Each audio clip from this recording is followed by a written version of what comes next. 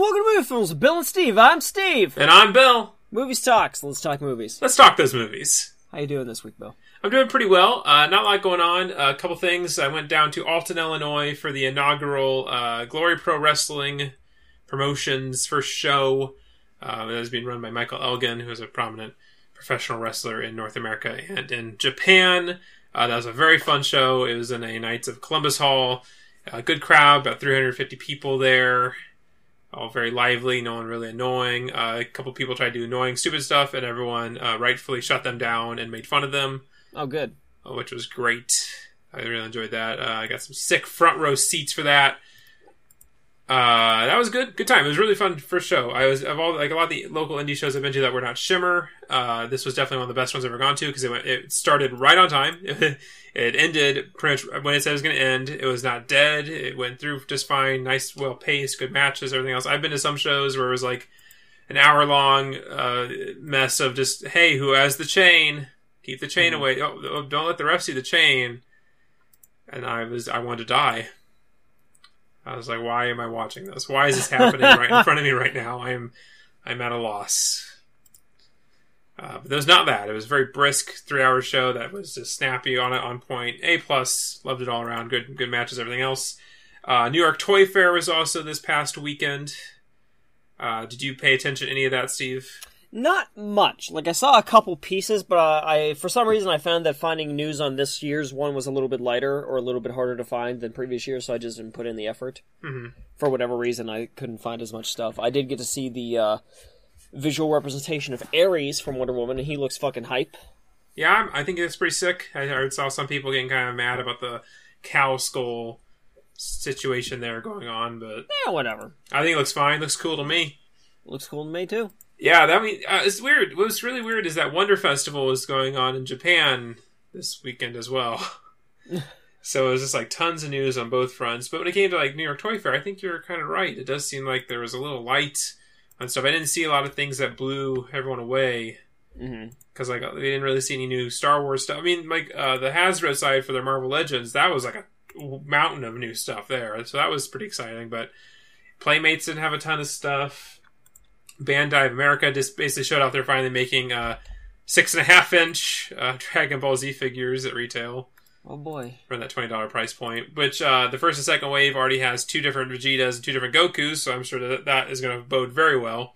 Very well. For the longevity and character selection of that line.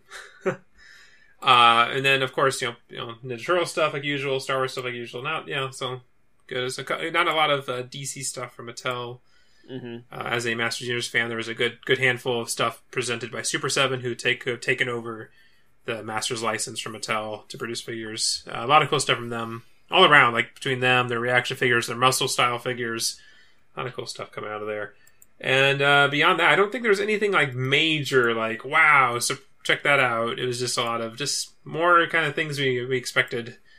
I think the coolest thing for a lot of people is that at Toys R Us there's going to be a 6-figure Marvel Legends set that's all female characters. Cool. A lot of people are pretty excited about that. I bet that'll sell really well. Yeah, I think the problem with that is obviously collectors and people like me will buy it, but it's 6 figures, so probably $120. So like average person isn't going to buy it. But considering they'll probably only get like 6 of them per store, they'll probably sell out. So, but it's a cool set, especially for me. It comes with Monica Rambeau and Elsa Bloodstone, who are 2 members of Next Wave. So now we're just waiting on the Captain and Boom Boom. We could have the entire team for that. That is pretty cool. They even made when they made a Nick Fury figure last year, they gave him a Dirk Anger head. So there is a Dirk Anger figure. Fantastic. That's pretty great, but I highly doubt they'll ever make a Captain figure. Well, maybe one day. Maybe. So right now we just need Overdrive to complete the Superior Foes of Spider-Man team. Oh, yeah, fuck yes. Superior Foes of Spider-Man, please. Just waiting on Overdrive. Because the Shocker they made was specifically designed after Shocker from that series. So we have everyone there. We just need Overdrive. That's the one I'm waiting on. So we'll see how that goes. I still have an incomplete Wrecking Crew team because of how Hasbro's handling stuff about 3 years ago. I don't have a Thunderball. I probably will never have a Thunderball because I'm not spending $70 to $80 for a Thunderball. Good job, Hasbro. So I have 3 members of the Wrecking Crew. And that's it. That's it. Oh, what about Absorbing Man? I'm working on... Absorbing Man was made as a Build-A-Figure, so I have some parts of him. I just have not got around to buying the rest. If they made Titania, I would finish him, but as of right now, they have not made Titania. And Titania does not look to be on the horizon. Fuck. But they have some recent female figures they made had like characters like really like jacked 6-pack abs and stuff. So I mean, they're getting all the pieces together to make a really good Titania figure. Mm-hmm. They just have not done it yet. I'm hoping actually, since there's gonna be a new Thor film this year and another wave of Thor Marvel Legends figures, which they showed off the Jane Foster Thor figure for that. I'm hoping that they can put Titania in that line. That'd be cool. I can see them doing that. She could kind of fit in there well enough, especially because of the whole. When Jane Foster Thor showed up and Zorb-Man and Titania and all that cancer-filled garbage, but I mean, there's at least a connection there. So if they can maybe fit, Titania in that way, I will not complain if I can get a Titania figure. Mm-hmm. So that's about it for New York Toy Fair. It came by like a snap, like so fast, it was crazy. But snippy snap. On to other things, like you, Steve. How are you doing this week? I'm doing all right. Moving into my new house. Oh, whoa. Mr. Moneybags over here with his house talk. Fucking millennial over here actually owning a home. What the fuck is wrong with me? Jesus, you're supposed to live in fear and subjugation and debt. Well, I still am.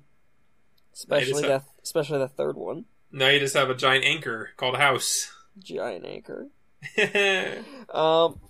But that's going. We're doing the big move on Saturday. Tonight is Wednesday. We're doing the big move on Saturday, so we're trying to get like all the painting and stuff done up until then, which gives us like 2 nights, because Friday night we actually have to finish packing the rest of the shit in our current home, which 95% of it is done, but there's still that 5%. Yep. This house is dirty as fuck. The house overall is in good condition, don't get me wrong. Like, the roof is new, the windows are newer, nothing's broken, nothing's falling apart. It's in good condition. But it seems like these motherfuckers never clean their house. I'm wiping down the windows in the living room, and the paper towel is pitch black, and it's just like, this shouldn't be happening. This color should not be this bad. The hand railing should not be sticky. The floor should not feel so disgusting that I refuse to take off my shoes and only walk around here in socks. So I need to fix that problem tonight or tomorrow. Yeah, it sounds like something you should fix. It's gross, but you don't want to move into a death house. No. Fucking one of the fucking cabinets just had a bunch of toothpicks in it because fuck it, just leave that there. Not our problem. Oh, we're moving out. They already bought it. Fuck them. Fuck them. Perfect. The backyard still has like everywhere. There, you'll find tiny little pieces of toys that came from the daughters that were living in this house that they just left behind forever. That's a dream. Oh, it's a dream. I watched this film the other day. It reminds me a lot of you, Steve. It's called The Money Pit, starring Tom Hanks. Maybe you should take a look at that. I'll take a look at it. Okay. Fortunately, it's not a money pit, at least so far. Like I said, the house is in good quality. The floors are good. The walls are good. I mean, we're cleaning the walls because they're also dirty. Of course. Why wouldn't they be? Why wouldn't they be? But, roof is new. Hot water tank's new. Furnace is not new, but it's only it's less than 10 years old. Yeah, it's okay. I mean, you can have a furnace that's 30 years old. Exactly. That's what I'm saying. I just change that filter and you don't burn your house down. They're pretty good. Trust me, we will be changing the filter often because my wife is allergic to my cat, and so we got to keep on making sure we got a fresh allergen filter in there probably every other day, according to her. Damn cat. So cute. So fucking cute. I'm looking at her right now. Hey, cutie, your little box, your little cat face. Oh, you're stretching. Oh, there's a big yawn. You want to be on the podcast? Want to be on podcast? Okay, this episode's about Gizmo Cat and how cute she is. Bill, why is Gizmo Cat so cute? She's like a dog. That is an actual statement. That is a factual statement, not an actual statement. It also is, but I meant to say it's factual. Yeah, and we don't deal in alternative facts here, only the straight facts. No fake news in here. Fucking CNN would tell you Gizmo Cat is not the cutest cat in the world. What I wish was fake news is this news about Donald Glover being cast as Simba in The Lion King. Okay. And He's in James Earl everything. Jones is returning and coming back, as Mufasa. Why? Why just have the same people? Why is this movie existing? I'm just... Oh, it's a live-action remake of The Lion King. Last time I checked, there's no humans in The Lion King. It's an animated remake of an animated movie. Yeah, CG film remake of a beautifully animated... I don't care for The Lion King as a story, as a film. Mm-hmm. But the film is gorgeous. It's a very beautifully animated film, and we're just going to make a CG remake. Mm-hmm. Can't wait. Can't wait. I just don't understand it. I don't know. What gets me... I understand. I'll say. I mean, I'm not. This isn't judging, because obviously my wife wants to see it, and some of my female friends want to see it, and there's obviously some nostalgia going for it. But I don't understand why Beauty and the Beast is getting a pass. Mm-hmm. We live in this culture everyone hates unnecessary remakes and all this other shit, but I don't see anybody talking about Beauty and the Beast. Yeah. No one's giving that movie shit, even though a bunch of other movies have been given shit. Yeah, clearly, obviously, some of our friends, people we know, are giving shit to that Lion King and stuff. But as a whole, whenever it's everyone's freaking about The Raid getting a remake and all this other stuff, which rightfully so, that doesn't need to exist. But I don't see nearly as many people going on about Beauty and the Beast, which it's just absurd. I just don't know why it gets a free pass. Make it. Clearly, they already did, and they are, and they're gonna make money on stuff. It's just I don't know why that no one gives them time of day about it. Just beef. But I'm so sick and tired of seeing Donald Glover and stuff. Mm-hmm. It's funny, I realized this the other day. Everyone was so worried about Chris Pratt being Indiana Jones and being Ghostbusters, being all this stuff, that we missed the fact that Donald Glover was taking over entertainment. Right. Everyone was too distracted by Chris Pratt and his charming smile that we didn't see the true enemy. Well, not enemy. It's not Donald Glover. He's just in everything. Yeah, you shouldn't use enemy. That someone might misconstrue that. I just mean those people. Oh no! Actors that keep on popping up for no reason.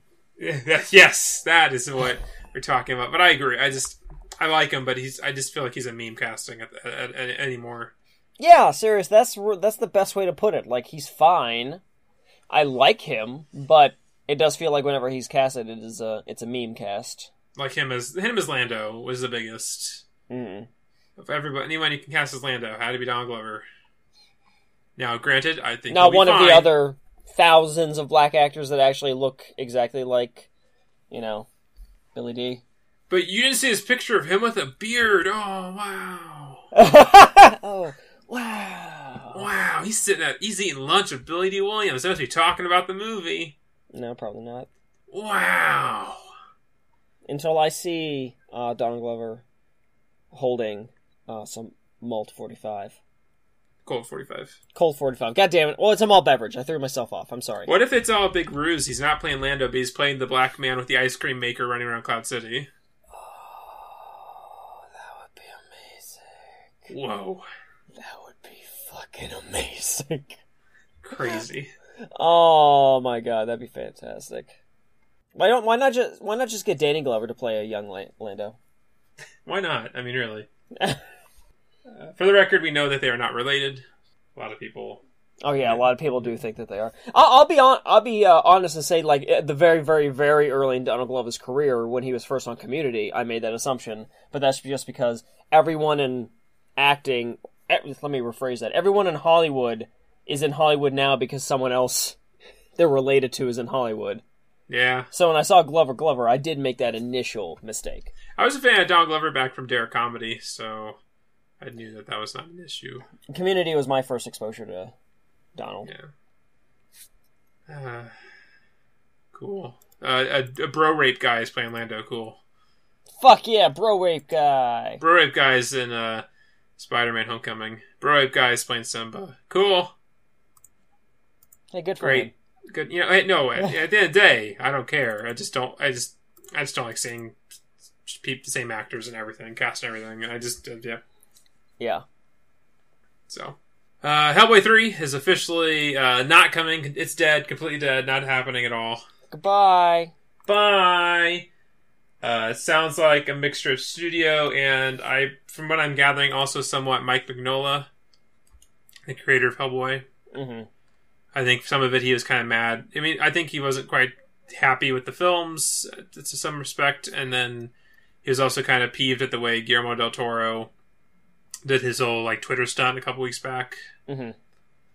Which, I mean, I don't know. It's kind of it does suck because I think Ron Perlman was perfect for the role, and the two films that Guillermo del Toro made were amazing. Mm-hmm. Especially the second film, that was really good. It sucks whenever a third one. I really, really, really like the second film, but it's also like so not a Hellboy film, so I can see why Mike himself would be disappointed with it. Yeah, no, totally. It's totally fair in that regard. It's definitely a Del Toro film. Yes, absolutely. The fucking scene of Abe and Hellboy just fucking, like, complaining about women as they drink. Very much not those characters. But I also didn't care that much, because the movie's still good. Yeah, exactly. So that sucks. Hopefully Ron Perlman can get that Cable role, or Stephen Lang, or Dolph. I hate all these fucking awesome actors. I'm wanting all of them to play Cable. So maybe we could have like that Dr. Parnassus's thing they did with Heath Ledger when he died. They'll have like, what was it, Jude Law and Johnny Depp play him as well. Oh, that'd be fantastic. We'll do that with Cable. Cable will be played by 5 different actors. Timeline keeps changing. That'd be incredible. That would be fucking amazing. So that's that. There was a third Power Rangers trailer. It was a minute long. Not a whole lot in it. I think it does. It's mostly the same as the second one with a few extra shots. I think it might be calling into question the theory that Trini's mother is Rita, but at the same time, everything from the previous trailer still makes me think that Trini's mom is Rita. Mm-hmm. It doesn't matter if it's not the same actress. So we'll wait and see. I saw some newer posters here that look terrible. That's the update on the Power Rangers movie. Yeah, gotta have something new every episode. Hopefully, Bill and I can meet up in person. And then we can go see the Power Rangers in the theater and take a microphone into the theater with us. Well, that wouldn't be hard to do. Just give her this in the back of the theater and give her a live commentary. I mean, by the time we'd be seeing, it'd be like the third week. No one's going to be fucking there anyways. Exactly. We'll go at like a 10 o'clock in the morning show. No one's here. We'll just sit and have our microphones and be like, what is this? Real talk, while it's possible, I don't think anyone will actually hear our commentary over the loud fucking theater audio. Well, just tell them to turn... No, we'll go... does your theaters do the autism screenings? I mean, I can find out. Where it's lights up, sound down? I should. I'll ask. They do that at my theaters. Hi, excuse me, sir. I am autistic. Could I please get an autism screening? I'm sure one of us is on the spectrum. I'm sure. We were both vaccinated, so clearly we have autism. Well, yeah. I got all the vaccines. We have a movie podcast. Of course we're autistic. Mega autistic. Did you... excuse me? Did you say in this movie, the drapery hero is not correct? Good job. I don't think that's how an autistic movie fan sounds like. That just sounds like an asshole. It just sounds like an asshole. So Power Rangers... Still looks like shit. Still like just... I don't know why I Power Rangers update. We ran out of Ghostbusters updates, so we had to start doing We had to shift over to Power Rangers for the last couple of years. Power Rangers is going to be out in like a month. What's next? Jesus, I don't even know. I guess... I mean, I don't really care about the raid. I mean, I think it's unnecessary for the remake, but... I don't know. Yeah. We can start obsessing over Avengers Infinity War news. I mean, we can, but like...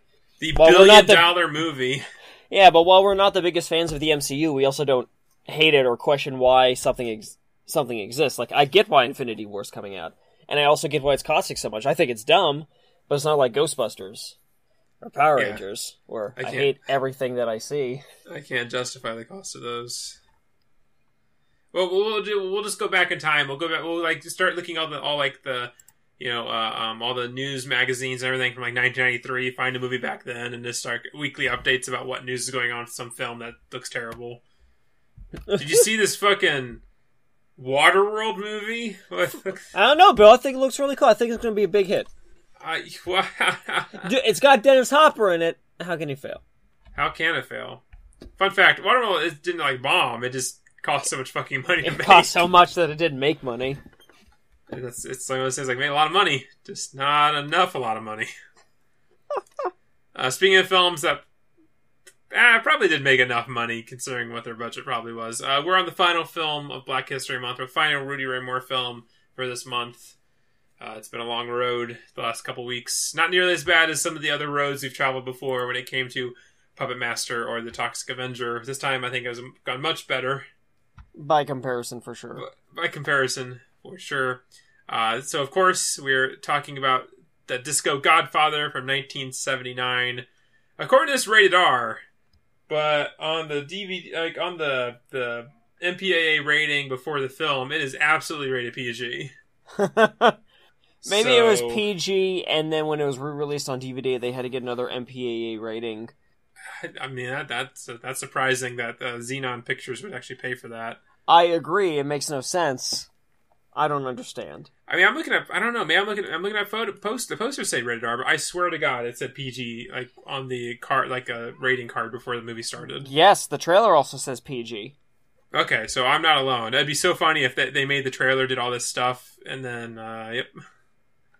Wait, we got an R rating? Fuck, we'll keep that PG rating in front of the movie. Yeah, that's fine. It's like, I'm just looking at it like, why? Ooh, wow.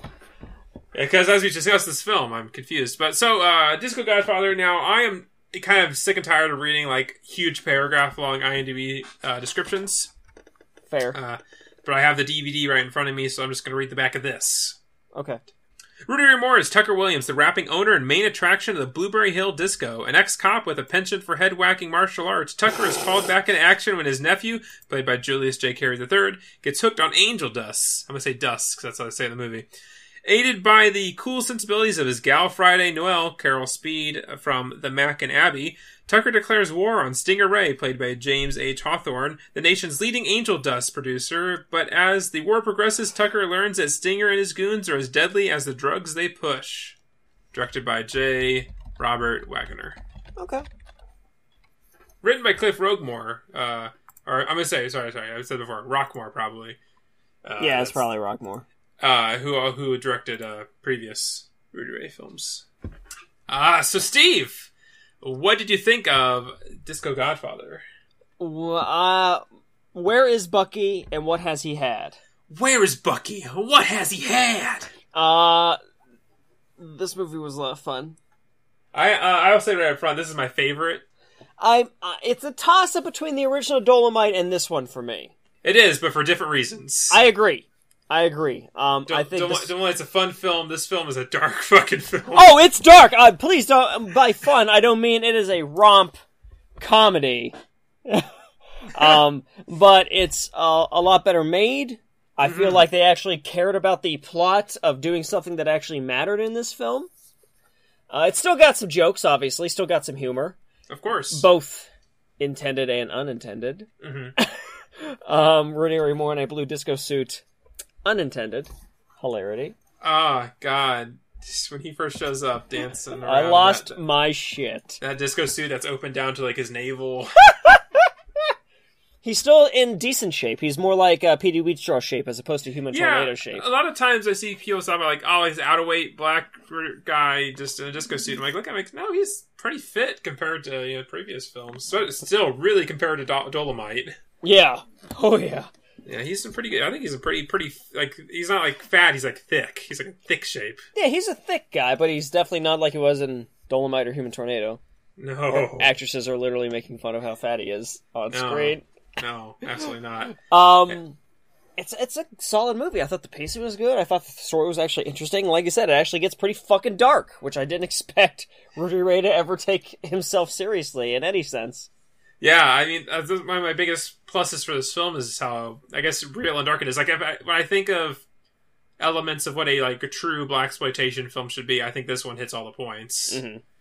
Where you have an actual issue going on in a community, and you have it feels like actual characters, not caricatures. Yes. Doing things and trying to solve issues and stuff, and actually have some sort of a message to it. Mm-hmm. Yeah, this time around, there's some issues with pacing, but we'll talk about that more when we get to some more negative stuff. Yeah, I mean, a couple places here and there. But overall, it's a speedy, 93 minutes. Yes. It gets the job done. I always feel it's not bloated with extra plot lines that don't matter like the previous three films. No, not at all. This one is very concise in what it's aiming to do, and I like that.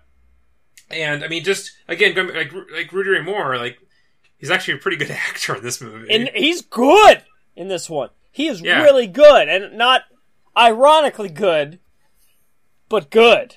Yeah, like he actually is showing like legit emotion. Like there's no like wink and a nod stylings to this film. It's like when Bucky is ODing and stuff, like he's legitimately concerned. I mean, as silly as the line of "Where's Bucky? What has he had?"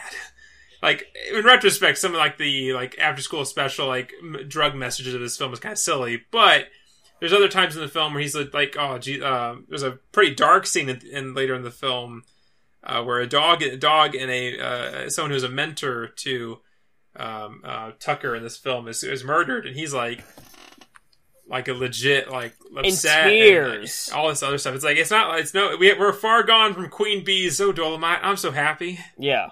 We got actual like emotion and range coming out of Rudy Ray this time around. Mm-hmm. I mean, even the fight choreography is a lot better this time. A lot better. Because sometimes they limit it. It's not too far out there. He's doing some of his like his martial art poses, but he's dropped the whole and like stupid like he's not jumping and spinning into the air to go up 9 feet just to jump back down. Yeah, attack some dudes. No. Yeah, we're gone with that. I mean, I got a lot in, just the wardrobe.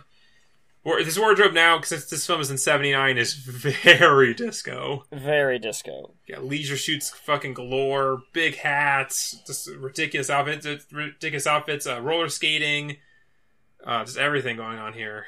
This is, I mean, they did not undersell the Disco Godfather. Nope. It's a funny name, though, because very little of what he does has to do with disco. Very little. But hey, the opening. Oh, I would say, like, when it comes to the opening credits and title stuff for these films, this is probably the best one. Yeah, for sure. It's got, like, a lot of, like, nice... I mean, there's, like, as far as filmmaking goes, too, apart from acting from everyone in the film, the filmmaking is also very good this time around. Oh, yeah. It's a solid cinematography. I actually like the editing. Yeah, for sure. There's nothing weird going on.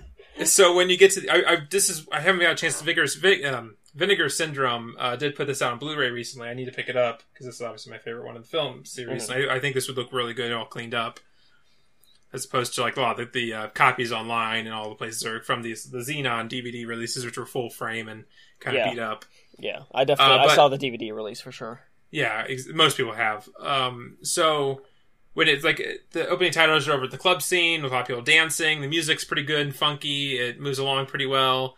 It's a lot better than the previous ones where it's just a lot of weird shit going on or all the time. There's no like overweight Rudy Ray Moore walking around with like this big cape saying Rudy Ray Moore is Dolomite and all this other weird shit that was going on beforehand. I like that. So it's like, and then, so it's just a lot more stuff going on and visually it looks nice. So it's a little more engaging than what we previously had. Absolutely. Yes. So that's pretty good. All the disco scenes were pretty great, and dancing Rudy Ray Moore in that baby blue suit. It's pretty good. It's great. It's nice to see Rudy Ray not playing a pimp. You know what? You're totally right. It is so nice to see him not be a pimp. I didn't even come to that conclusion on my own. Yeah, because in this film, he's like we said in the synopsis, he's an ex-cop. Yeah, who happened to open this disco club and all sort of stuff, and he just plays a cool, good dude. He's not, he doesn't dress like a pimp anymore. You're not inundated with like random women who happen to know martial arts. Like there's so many things that happen in the previous 3 films that aren't in this film. It's really enjoyable. This is a very straightforward film in a good way. Yeah. And going off to like, there's not so much of a big ensemble cast this time around because it really, really focuses mostly on Tucker, the character Rudy Ray's playing. More than people around him a lot. Now, this is obviously the debut film for Julius J. Carey III. Yes.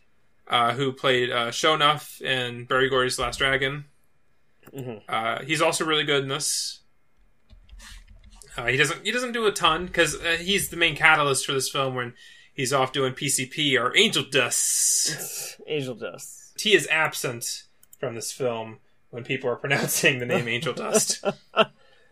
But he's, again, the catalyst where he takes it, he's having a major overdose on it and freaking out, and he's in like a hospital with all these other people who have Jesus Christ, they don't pull any punches. Now it can be kind of seen rather silly, like these people who are suffering from all this stuff. But like the story is like one woman is there because she put a baby in the oven and roasted it. And it served it for dinner. Yeah, I mean, and before this, because we also see like as far as this film goes when it comes to showing the drug freakouts, pretty good. That when I first watched this film, I was blown away because I just gone off of watching all the other films. So I got to this one, I was like not expecting it to be this dark. Mm-hmm. And like this, like really real, like in that regard, where it's like these drug freakouts are like horror film level. They're terrifying. Yeah, they are. They're showing Bucky like hand getting cut off. Oh yeah, how can I play? How come I have no hand? And like they're seeing all these like whacked out, terrifying images, and the way they're shot is also right out of a horror film. Mm-hmm. Like any sort of like nightmare terrifying sequence, like J. Robert Wagner could have totally like directed a Nightmare on Elm Street film if he wanted to. Mm-hmm. Like there's some really like trippy bits going on there that are very psychological and awesome. Very psychological and trippy. Yeah, just later in the film when Tucker is affected with the PCP. He's like seeing his mother. His mother's like drinking and like cackling, and it's just terrifying. And everyone keeps seeing like this weird like witch woman and like all their witch woman freakouts, like just coming at them with like a machete and all this stuff. And so that's crazy. She is Angel Dust. Angel Dust. Dust with 3 S's. The gist of the film is, again, Tucker coming back on the case, trying to bust this fucking ring of angel dust, this whack that is affecting the community. So whack. But Tucker, I sell drugs to the community.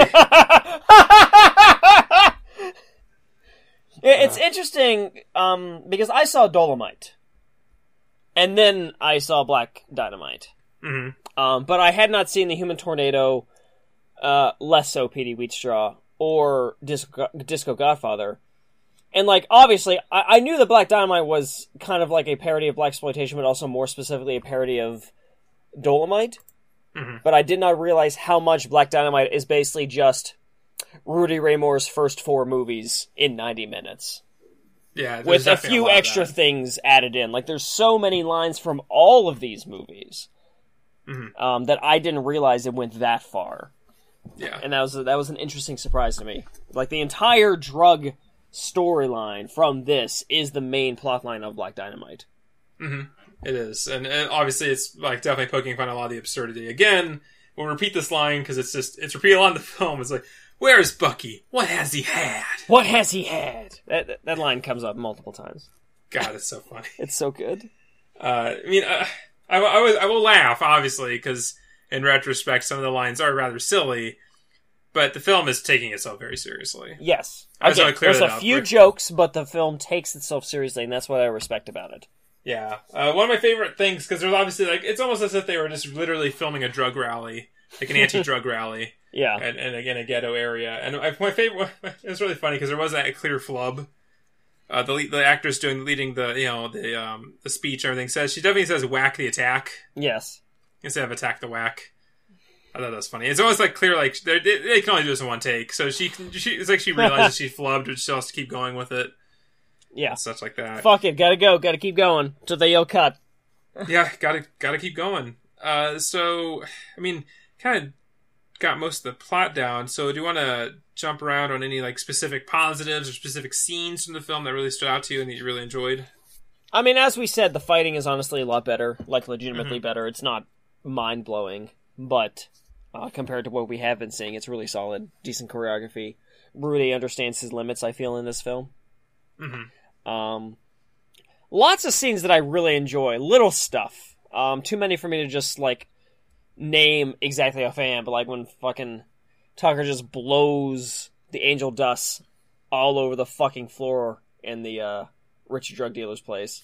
Mm-hmm. Fucking hilarious. He's just like, oh, excuse me, as if he sneezed, but he so obviously did not that it's such a middle finger moment that I really loved it as a character moment. Yeah, I really enjoyed that too. There's tons of good little moments like that. The concept of hooking him up to a gas mask to pump him full of angel dust is fucking insane and hilarious. Oh, yeah. And also the cowboy scene with the whip. Yeah, the like it's like almost like Hitman trying to get Tucker. Yeah, the whip is like, oh yeah, I get off on this. Like, he's like, what, are you whipping black people? And then the whole guns seems very spot on here. I mean, we're far away from Petey Wheatstraw and Human Tornado when it comes to racist caricatures. I'll handle a weird cowboy bounty hunter. Oh yeah, don't get me wrong, and I liked it, but it is weird. What gets me about that is some of the violence in this film. Oh my god, like, my favorite fucking scene of violence is when he apparently like gouges someone's eyes out, and every single cut back to Rudy just screaming. Yeah. Made me lose my fucking mind. Well, there's an amazing part of that fight scene when he's going in to confront Hawthorne in his big Angel Dust distribution center. But before that, like, when the guys from the telephone company are tapping his line and doing all this stuff, he, like, punches one guy and his face is, like, instant, like, gore, like, red all over his face. Yeah. And stuff. And now, when I first know about this when it came to the fight scenes, obviously... Rudy knows his limits, and they're a bit better choreographed, but also they're shot better. So the camera's a little closer. There's a bit tighter cuts. There's more actual cuts instead of just wide fucking shots of Rudy Ray beating up 3 separate people in different locations.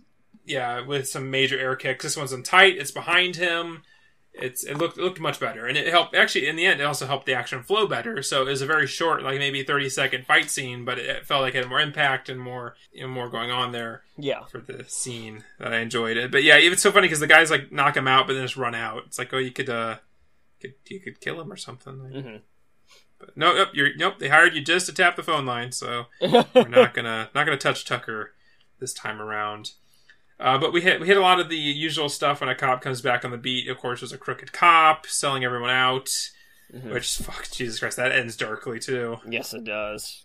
Like, they find out one of the cops in Tucker's old unit is in Hawthorne's pocket. So when they bust him on it, he just goes and kills himself. Yep. Like in a bathtub and everything. It's like, Jesus. Well, I got found out. Guess it's time to kill myself.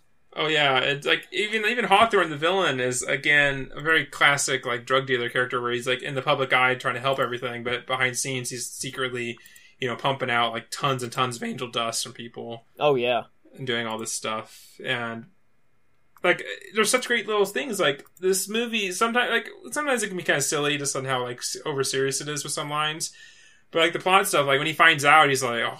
Did he squeal before he died? And he's like quickly on a rush there and try to destroy all the evidence. And there's all these things going on. And a lot of things that just really stuck out to me and I liked a lot. Like it just felt really appropriate. It felt like a legit film, not like a semi-silly comedy like earlier Rudy Ray films were. Mm-hmm.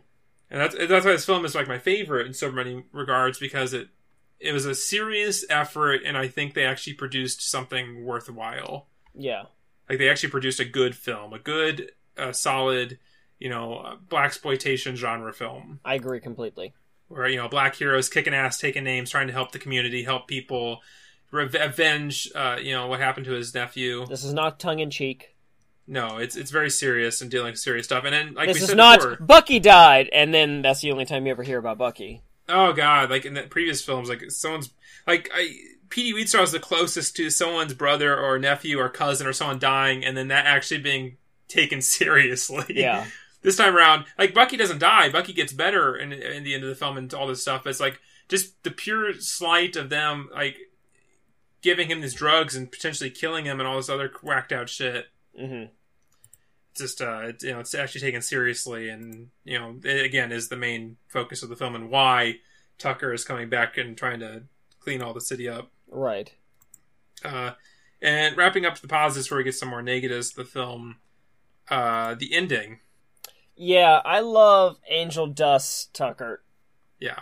He gets pumped with Angel Dust. He, goes to kill a man. And what I really like is that there's always this kind of thing with Angel Dust and PCP that, you become, invulnerable. You can't feel pain and all this stuff. All these, superhuman type things, that have been known for people to do when they're hopped up on the shit. Mm-hmm.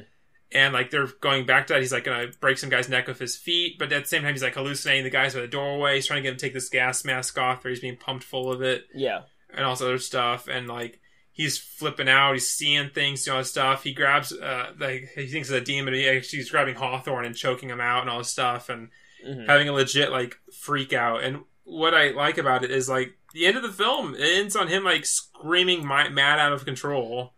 Let me go in, nothing wrong with me! Yeah, and it's a very dark ending. Yeah, it's very dark. Where your hero from this film is like just drugged out of his mind, going insane, and you don't know if he's gonna be good or if he's gonna be fucked or whatever. It's like there's no like resolution. Whereas at the end of it, I was like, oh man, thank you Tucker for ridding the neighborhood of PCP and angel dust. You got it, fool.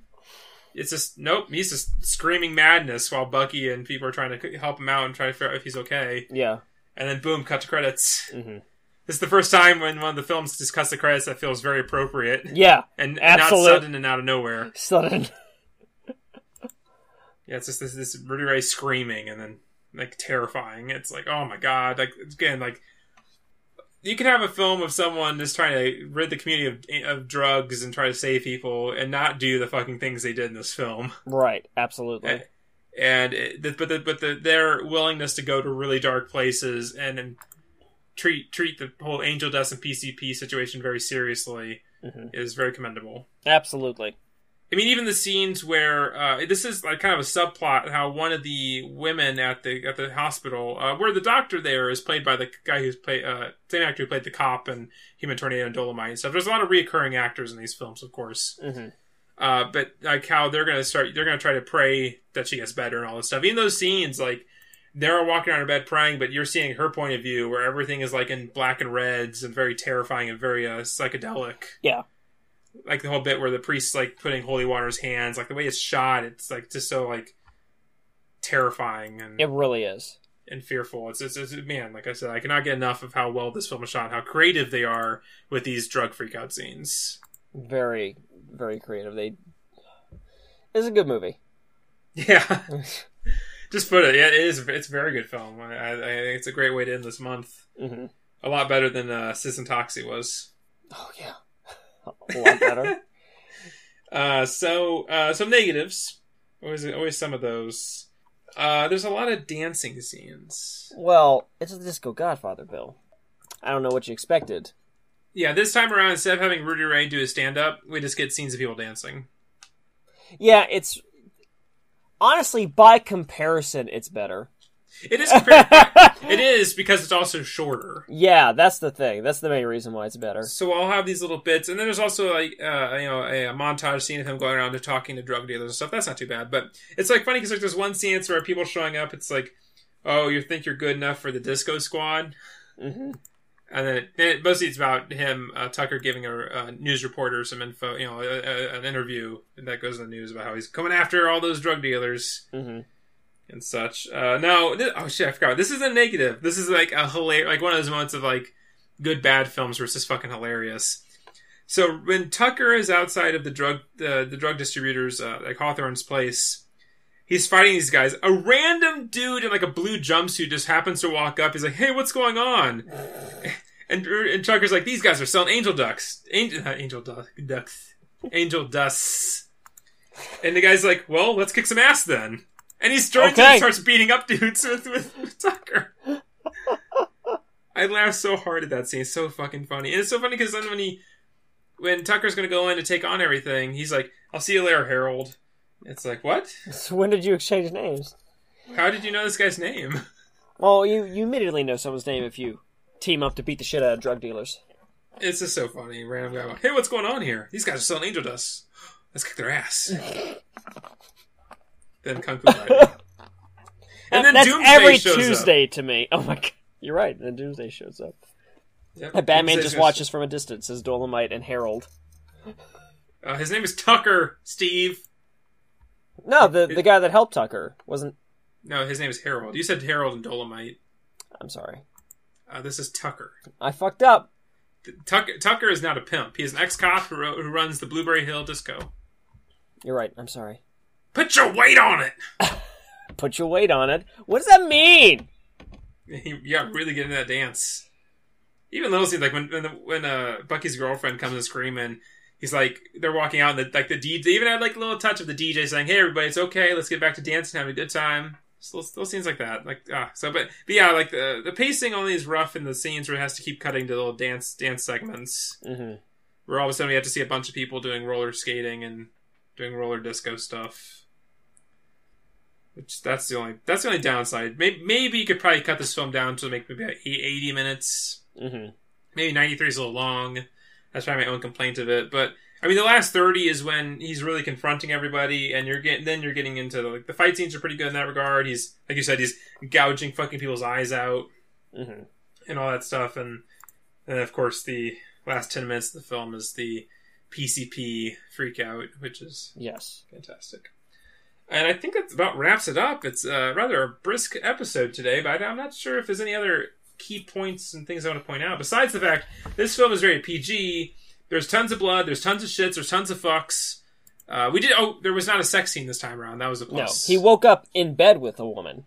Yeah, and it's just hey, let's have some fun. They kiss and that's it. There's no gratuitous Rudy Ray ass dick. There's not really any nudity in this film either. I know, right? Yeah. Which is why I think the PG is right, and I don't know why it has the rated R now. I mean, the language is the only thing giving it the R rating, probably, and some of the violence. Yeah, probably. But hell, I've seen way worse violence in the fucking Planet of the Apes films and Jaws. All that other stuff. So I think that maybe we'll wrap it up, unless you have any other final thoughts on Disco Godfather. I mean, not really. It's a good movie. There's not that much to talk about. Yeah, it's always funny. It's always hard to be lengthy and stuff about good films. Mm-hmm. This film's kind of simplistic to me, so obviously we can talk lengthy about other good films, but the previous films weren't the best, so we could talk for a good while about it. Right. Disco Godfather is brisk. I mean, I highly recommend it. Definitely check it out. I think of the 4 films, hands down, you have to see Dolomite, you have to see Disco Godfather. Yes, I agree completely. Yeah, watch Dolomite, watch Disco Godfather. I really think you can skip Human Tornado and P.D. Wheatstraw. I know a lot of people that like Human Tornado. So maybe if you like these two, give Human Tornado a try. Mm-hmm. But I never look at P.D. Wheatstraw's direction. Yeah, like I said before, when we watched those, kind of to wrap up the entire series at the end of the month here. Originally, I did not care for Human Tornado or P.D. Wheatstraw, but after rewatching them, I did enjoy them a lot more. Mm-hmm. But there's only so much time in a day, so if you can only pick a couple films to watch or to check out, again, just Dolomite, Disco Godfather. You are not missing anything by not seeing Human Tornado or P.D. Wheatstraw. Yeah, that's fair. So, but later, if you want to see other blaxploitation films, you've seen tons of other stuff, and you're really trying to start digging deep and scraping the barrel to try to find some other stuff, then go back and see it. But if you haven't seen stuff like Boss Nigger starring Fred Williamson, or if you haven't seen, again, any other Fred Williamson blaxploitation films from the series at the time, or any Jim Kelly films like Black Samurai or Black Belt Jones, I mean, there's tons of other great blaxploitation films you can check out before The Human Tornado or P.D. Wheatstraw. Right, absolutely. That's where my stance on it is. I agree with that. Yeah. But, of course, if you watch these two and you really think you really love it, you want more of it, go check them out. So, let's do our star ratings on Disco Godfather. I'd give Disco Godfather a 4. I, too. It's also a solid 4, which is the same score I gave Dolomite, and they get their scores for both different reasons. Dolomite, because it's a charming, good, bad film. Disco Godfather, because it is a legitimate, good, awesome film that I definitely recommend checking out. So that about wraps it up for this week. As always, you can email us at moviefilmswithbillandsteve@gmail.com. Let us know what you thought. Hey, if you have some sick blaxploitation films you've seen that we might not have, shoot us up. I love blaxploitation, my favorite subgenre of exploitation. You can, of course, find all of our episodes at moviefilmswithbillandsteve.tumblr.com. They are there. It is very convenient. Very convenient. So convenient. I mean, it's the most convenient. It's going to be huge. Huge, I guarantee it. Other podcasts, they're not convenient. You have to try to find them only through their website. Sad.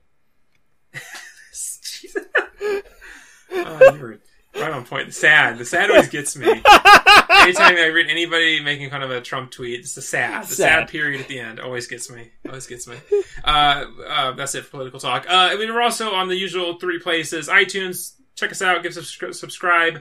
Give us a 5-star review. That'd be so nice of you. You're just a nice guy if you do that. We're also on Facebook. Give us a like. Leave a post. Let us know if we still have some empty spots this year. We need some movie ideas. So why don't you get on there, suggest some films. That'd be awesome. We'd really appreciate it. And, of course, you're on Stitcher.